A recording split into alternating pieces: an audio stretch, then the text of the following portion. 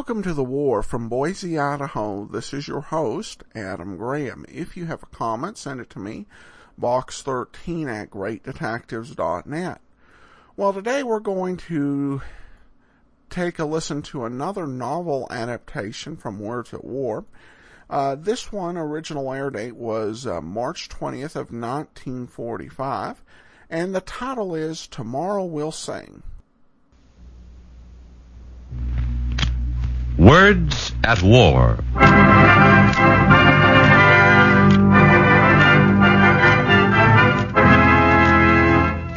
You folks at home probably read about the trial in the papers.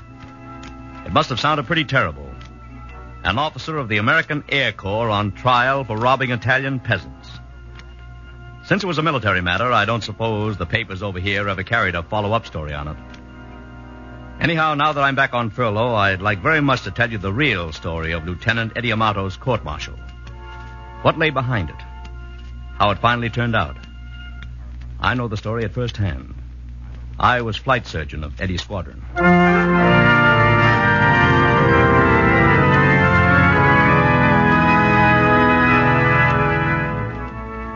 The National Broadcasting Company, in cooperation with the Council on Books in Wartime, presents another program in the series Words at War. All of us on Words at War are more than a little proud that this week our program has been honored by a special citation from Variety, the trade paper of show business. In awarding this citation, Variety characterized Words at War as one of the most outstanding programs in current radio. Thank you, Variety. Tonight it's Elliot Arnold's novel of democracy in war-torn Italy. Tomorrow We'll Sing.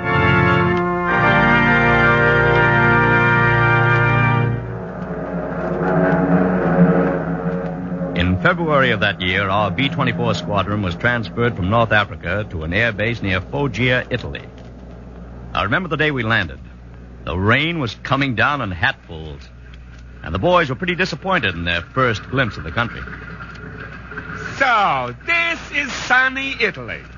Give me Chicago any day, Doc. I see what you mean, Kelly. No Chamber of Commerce here, huh? Hey, Eddie, you didn't tell us about this. Why don't you warn us? Well, look, Kelly, all I know about this place is what my father used to tell me. He was born here, not me. You have some relatives near here, haven't you, Eddie? Yeah. An uncle of mine's got a farm somewhere around Foggia. And who cares about your uncles? Haven't you got any good-looking cousins? Female cousins? Oh, listen to him, will you, Doc? Kelly, you talk like a man with a paper tongue.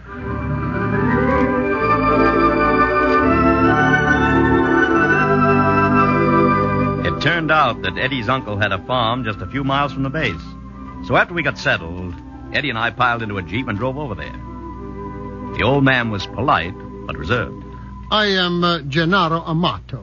I am glad to welcome the son of my dead brother. Come into the house. Gennaro's son, Riccardo, had been an officer in the Italian army. He wasn't inclined to be as polite as his father. When Eddie told him that he was a bombardier, Riccardo said, Then I must congratulate you, cousin. The bombing of Foggia was very well done. It's only by mere chance that you find us alive and well. Eddie tried to explain that Foggia had been bombed long before we came there. But it didn't help to take the chill out of the atmosphere. Meanwhile, Gennaro had sent for his neighbors to come over and meet his American nephew. Among them were the Sorvinos and their daughter Nina. There seemed to be some understanding between this lovely young girl and Riccardo. Had liked the idea of playing host to American officers. Nina, come. You must sing for our guests. Oh, very well. What shall I sing, Riccardo? Sing Lily Marlene. Riccardo.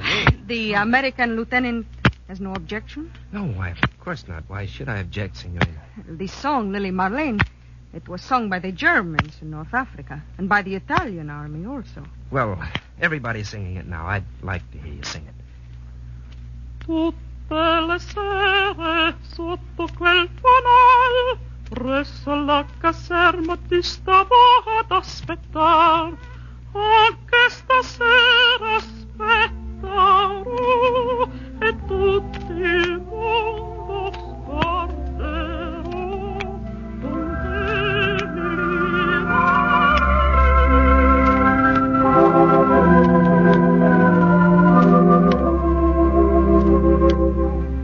I felt rather sorry for Eddie right then.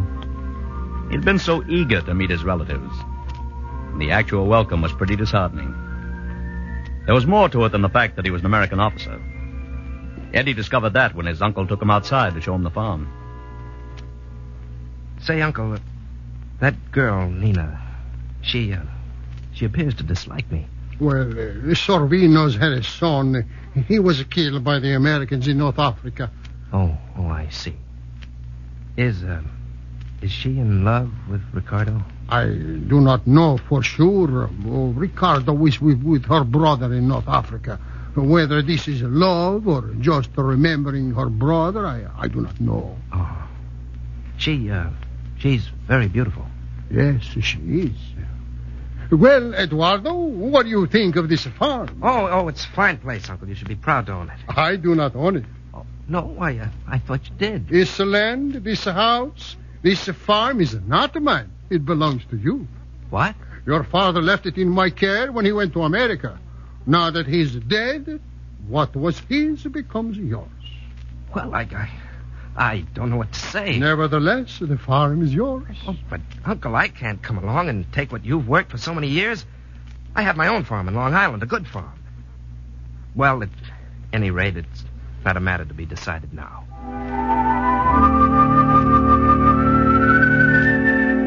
That was how the legend of Eddie Amato began, with this question of the ownership of the farm.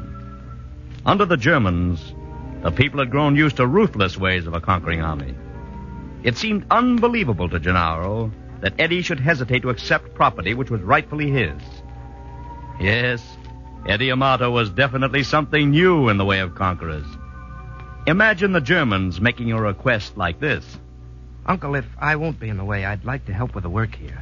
You wish to help? To work? Uh-huh.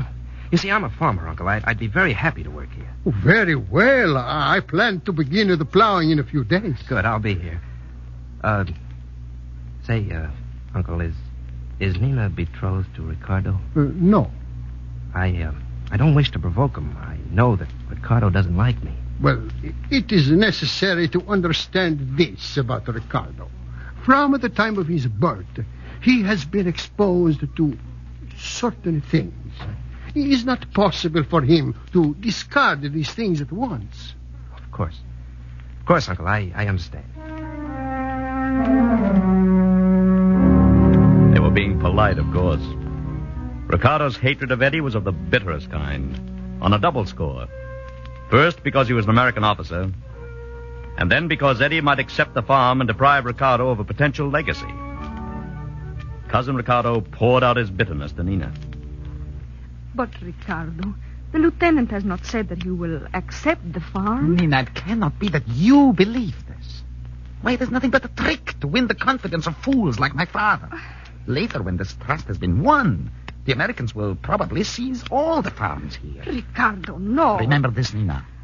These are the same ones who killed your brother. You must not trust them.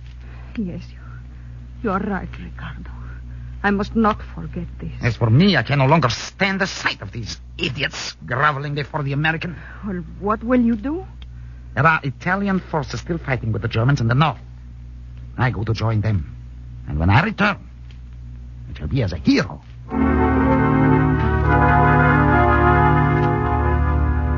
It was obvious to Eddie that Ricardo had left because of him, and he felt very badly about it. But it did make things easier for him at Gennaro's house, and eventually at the Sorvinos, too. But it was no easy matter to break through the hardness that Nina had thrown around herself. Nina, I know how you feel about your brother's death, but you must realize that it's a thing of war. You shouldn't hold it against me. Why do you come into my father's house? What do you do here? Well, Don't ask me to explain. Why does one wish to see another? There can be many reasons. If you don't want to see me, Nina, I won't come here. Well, it is easy to be confused. You do not think one thing and say another? No, Nina. Believe me.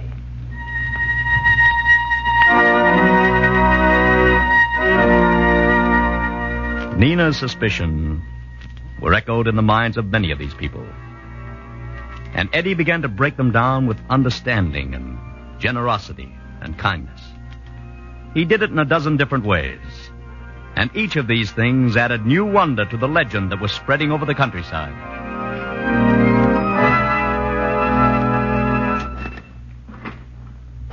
Look, Eduardo, look.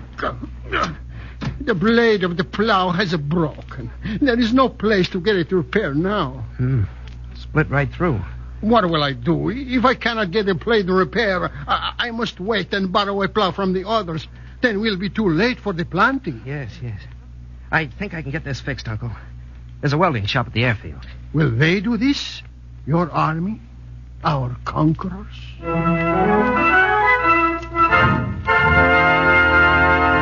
Now, here's the deal, fellas. I'd like as many of you as are willing to come out to the farm and lend a hand. The exercise will be good for you, no kidding. And at the same time, you'll be doing my uncle a favor he'll never forget. Okay,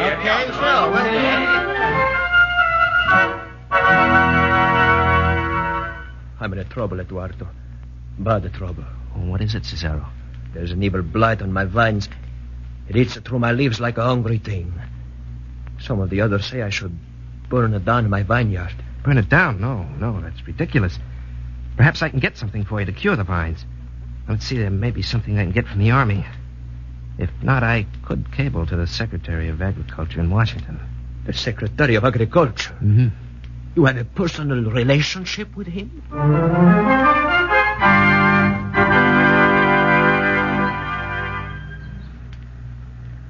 I have heard how you fixed Pichillo's vines. It was very good of you, Eduardo. Oh, it was nothing, Nina. It was fortunate I was able to get the chemical. Did you know that my cousin Ricardo has come back? Yes, I know. He could not get through to the German lines. Do you care that he's back? I do not think Ricardo and I were such good friends as we thought. That is what you want to know, is it not?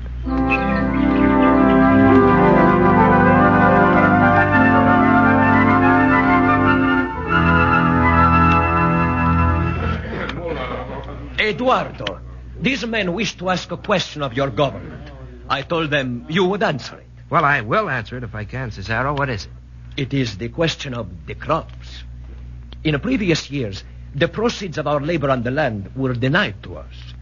We were told by the Germans that our crops were needed to feed their army. Now there is a new army here, the Americans, your army. We would like to know this. What is the attitude of the American army on this subject? I don't think any of you need have any fear on that subject. The Army of the United States provides its own food. Is this then a promise? Yes, Cesaro. It's a promise.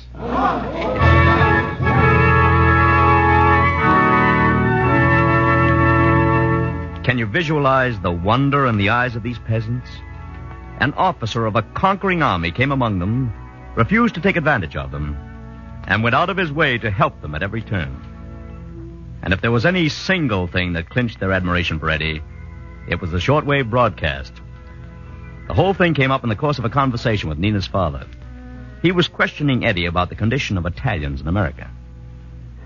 Is not the government of the United States hateful, violent toward the Italians in America?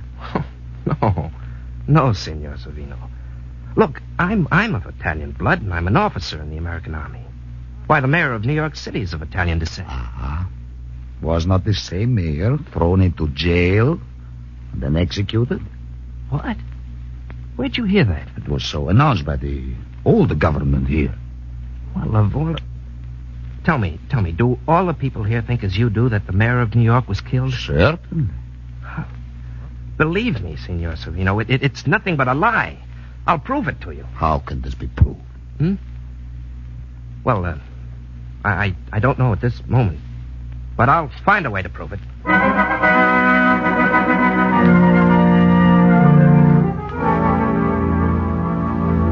You see, Doc... Yes, Eddie?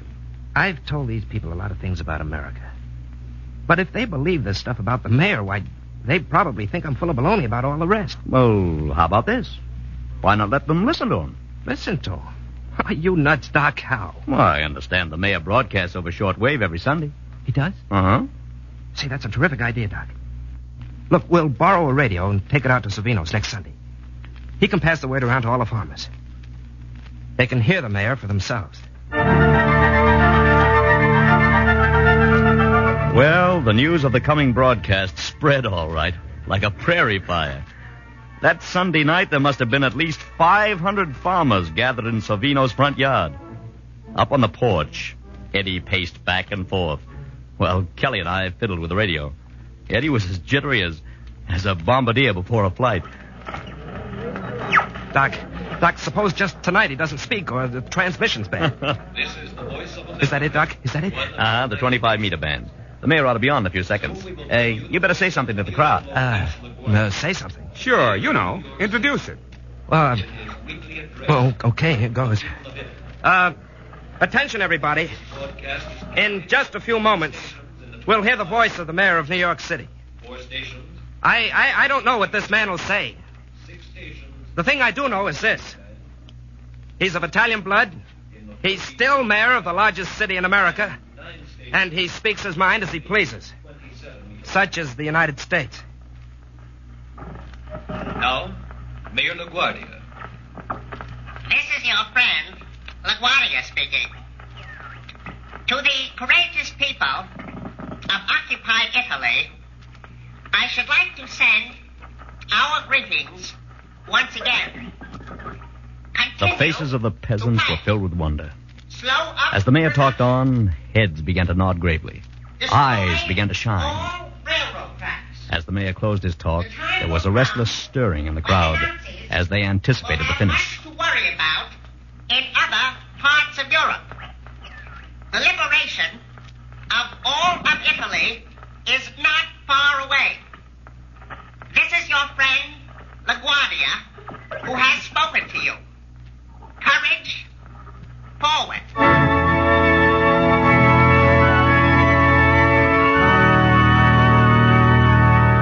You see, you don't generally think of ideas in the abstract. You identify them with people. And when these farmers thought of democracy in America, they thought of Eddie Amato. Now, maybe that sounds a little pompous, but it was really the way they felt.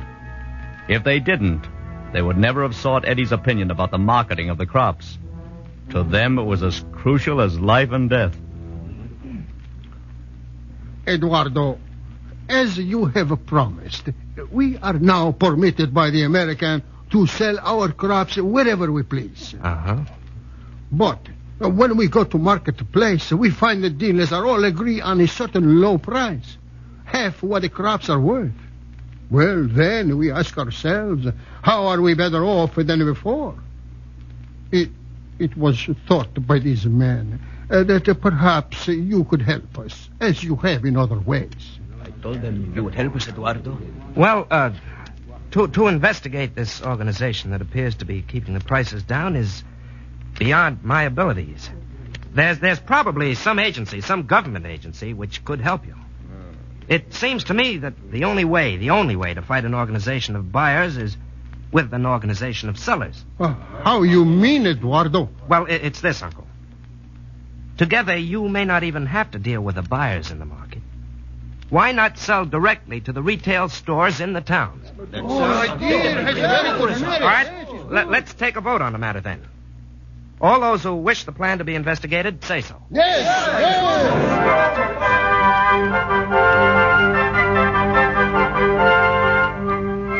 There was much enthusiastic discussion, and finally Eddie's plan was approved by all. Gennaro and some of the others went beforehand to the stores in the towns and made contracts with the storekeepers. On the morning of the day on which the produce was to be sold, the wagons of the farmers formed a long procession on the road. It was like a holiday with Sunday clothes and flowers and silver harnesses. When they reached the first town, Eddie arose in his wagon and addressed the people. Listen, everyone, listen. My uncle, Gennaro Amato, has suggested that I take charge of the money we receive from the storekeepers. Then I will divide it among you tomorrow. Is that satisfactory? All right, then. Let's go.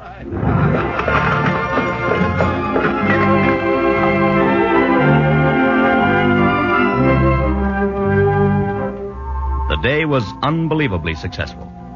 And by evening, every last vegetable had been sold at a good price. Eddie and Nina celebrated the day by going to the opera in Bari. Then she and Eddie drove slowly home in the wagon. It's been a long day, Nina. Long and happy, Eduardo. There has never been such a day for any of us. I'm glad. I was a little worried it might not work out. No one, Eduardo. No one has ever so concerned himself for them. They will not forget it. Well, they'll be even happier when I divide this money. Why, I must have several 100,000 lira. How much is that in your money? Well, let's see. A lira is now worth a penny. See? Oh, there must be, about $3,000. Whoa! Well, here we are. Wait a minute, Nina. I'll help you down. All right. Come on. There we are. Nina, darling. Eduardo. Oh, Nina. Oh, Eduardo. Now you must go and get some rest. Oh, I cannot wait to see their faces when you divide the money.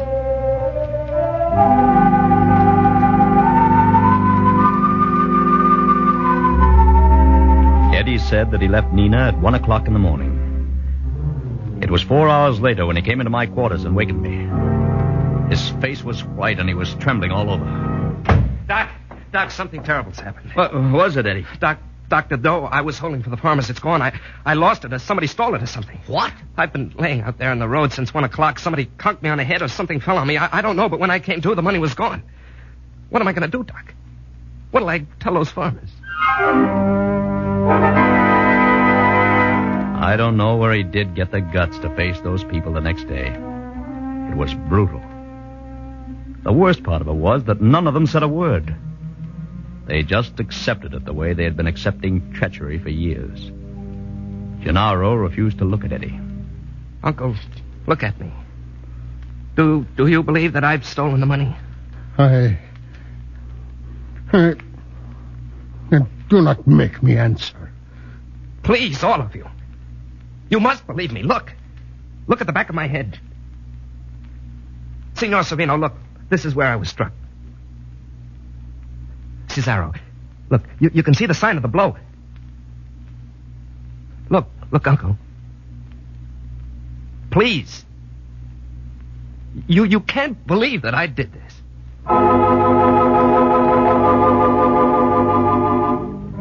The boy was crushed completely. When he wasn't flying, he refused to move outside his tent. He imagined that everyone would point him out as a thief. Of course, the fellows all believed Eddie's story. Or tried to. But they all admitted that he was in a bad spot. A court-martial proceeds on fact, not faith. Kelly frantically laid down a barrage of potential suspects. Hey, take that no-good cousin of his, for example, Doc. That guy'd give his right arm to turn these people against Eddie. Why don't we sweat it out of him? Why don't we Kelly, take him to cleaners? please, don't you see what that would look like? It's just what their own black shirts would do. And what about that dame Nina? She was the last Are you one. kidding? She's in love with Eddie. How do you know she is? Because she says so? You remember how she hated all of us when we first came here? How do you know she hasn't just been playing up to Eddie just to frame him like this? Kelly, I know you want to help him, but All right, then, what about the old man himself? His uncle? That whole business about the farm belonging to Eddie. Wouldn't that be a sweet way to solve the problem? Kelly was just sounding off. There wasn't a shred of proof in Eddie's defense, and the court-martial was instituted at once. The people were amazed at the very fact of the trial. Here the Americans were trying one of their own officers for robbing the peasants, and then to top it off, they summoned the peasants themselves as witnesses. I was called last as the doctor who had examined Eddie's bruise.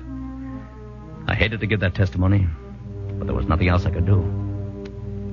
Captain, can you state authoritatively that the blow was delivered by an outside force? No, I cannot. Thank you, Captain. Your witness, Major. Captain, is it possible to so deliver a blow to the head that the victim will be rendered unconscious and yet not break the skin of the scalp? Objection, Your Honor. Incompetent, irrelevant, and immaterial. What is the line of argument the defense is attempting here? If the court please, I will try to show that the injury sustained by the defendant could have been delivered by an assailant. After that, I hope to show that this type of attack is known to have been a part of the training of the black shirts. Go on, Major. Well, there are many black shirts in the neighborhood, aren't there? Former black shirts? Yes, it was a weak defense. We knew it. Everyone knew it. It was just about then that a man rose in the courtroom, went over to Gennaro and whispered in his ear. It was Dino, a little Italian who worked in the officers' quarters at the field. Gennaro got up suddenly, and both of them left. Eddie was asked if he wished to make a final statement. He came slowly toward the front of the courtroom and stood there for a moment. I don't know what more I can say. In spite of what's happened, I'd like all these people to know that I don't hold anything against them. I hope they got to understand American things better because of me. I ought to say this, maybe. I wouldn't... Don't you see, I wouldn't let these people down like that. That's all, sir. Your Honor! Your Honor! Now, what on earth is this? Gennaro Amato. Who is this man with you? Your Honor, he's a former black shirt. It is my son, Ricardo Amato. Gennaro took the stand. With tears of shame in his eyes, the old man told how Dino had been invited by Ricardo to join him in another attempt to reach the Germans in the north. Ricardo had offered him huge sums of money for the care of his family, but Dino had no desire to accept the invitation. Your Honor, I was anxious to know the source of this money. My wife, she knew where Ricardo was hiding. Now, I have brought this son of mine here. He will tell you the truth you seek. He will tell you it was he who stole the money, not my American nephew.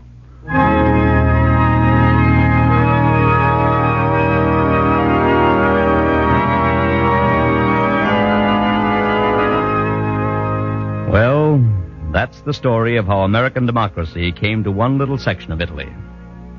Democracy in the shape of a decent, honest kid from a truck farm on Long Island.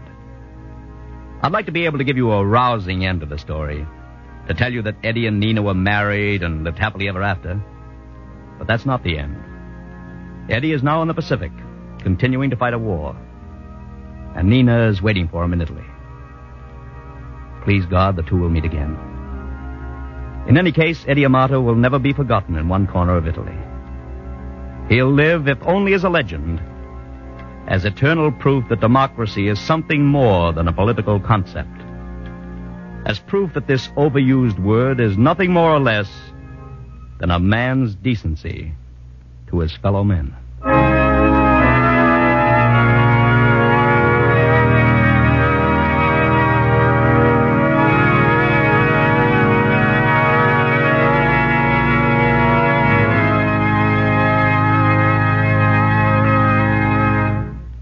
Tonight on Words at War, we've brought you a dramatization of Elliot Arnold's novel about democracy in war-torn Italy, entitled Tomorrow We'll Sing. The radio play was written by Edward Jurist. Eddie Amato was played by Larry Haynes, Nina by Bryna Rayburn, Gennaro by Lou Sorin, and Doc by Joseph Curtin. Mayor LaGuardia was impersonated. The music was arranged and played by William Meader, production Garnet Garrison.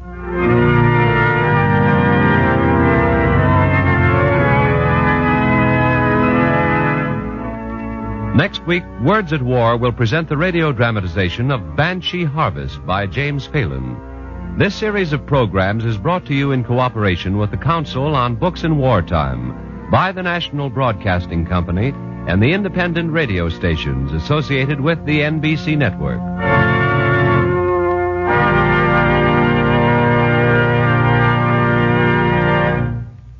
This is the National Broadcasting Company.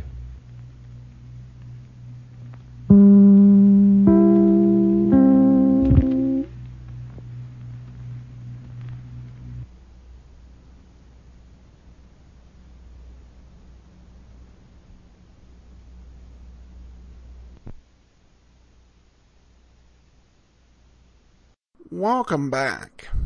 This was an interesting story. You can tell that it's a story that does suffer from the being condensed. As you take a whole novel and try and condense it for a half-hour radio program, but still got the main point home. I like the idea about democracy, including treating other people with decency.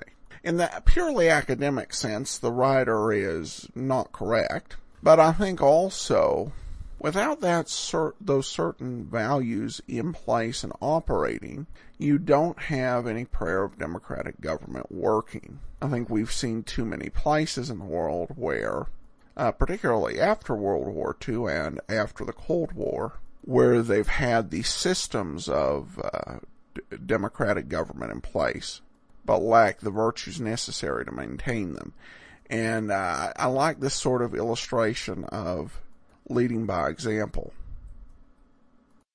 That will do it for today. If you have a comment, email me, box13@greatdetectives.net. I welcome your story or that of loved ones who served during World War II. Ken Curlin provides our opening theme music, KenCurlin.com. I am your host, Adam Graham. This series is provided as a service of the Great Detectives of Old Time Radio, greatdetectives.net.